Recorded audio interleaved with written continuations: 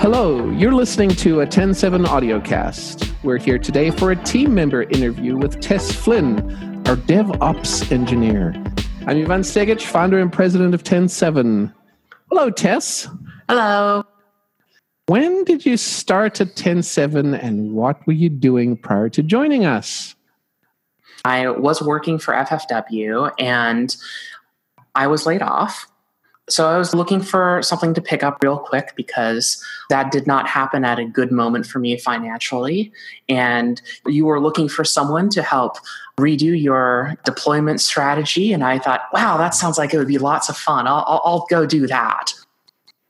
Did that for the next 3 months as a freelancer. The last two jobs that I worked at, they were larger organizations by the time I left.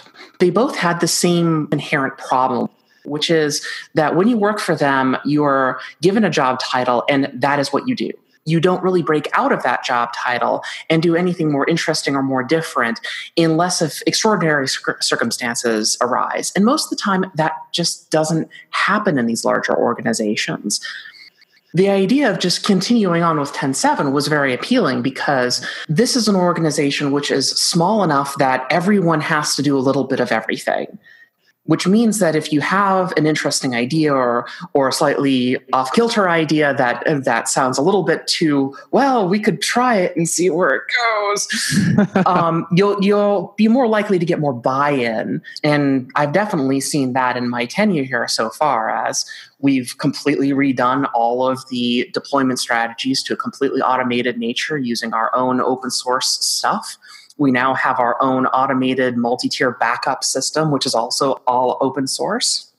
That's a lot of things that we've created in the last few months that I wouldn't have had the opportunity to do at other organizations. Why did you accept the offer? I was actually talking to a former coworker of mine about this just the other day. He received a survey question that asked, when were you happiest at work? Both of us kind of looked at that question. Yeah, I was happiest back then when we were working for a smaller company because you always got to do more stuff. That was something that I really found appealing, and I realized that I had this now. Plus, I really needed health insurance. Your job description is DevOps engineer.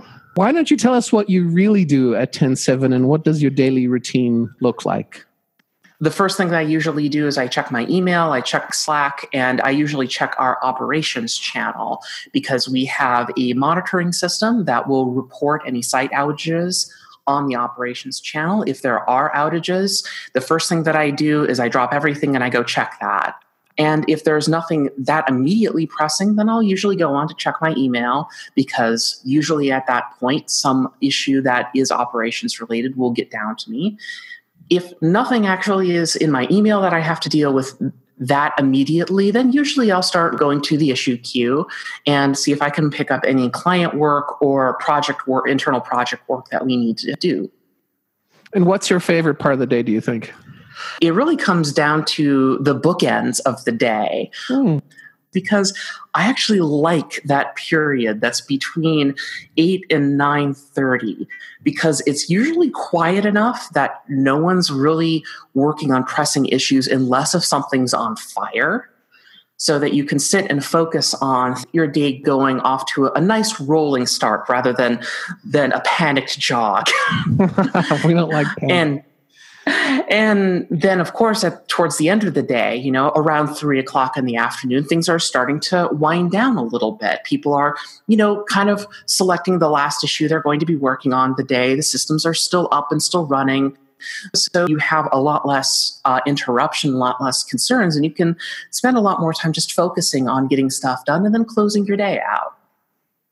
I had never thought about having two different parts of the day that are my favorite. I love that. Well, thank you so much for your time, Tess.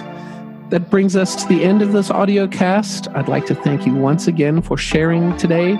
Please visit us at 10-7.com and keep an eye out on the 10-7 blog for future audio casts.